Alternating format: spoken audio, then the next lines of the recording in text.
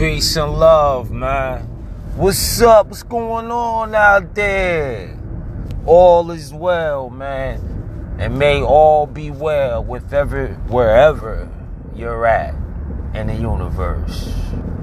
Man, and it's a beautiful thing just to be somewhere, someplace at some time, having some experience, isn't it? Or is it not?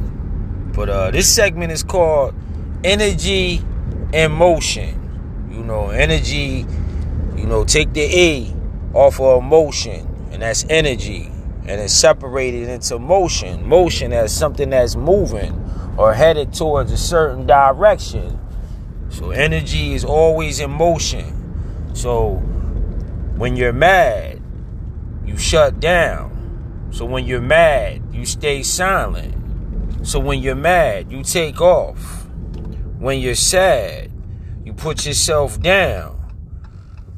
When you're sad, you tell yourself, I made a mistake, and won't let myself forgive myself when you're sad. Every emotion has a result. Pay attention to your emotions and the results you're having with them.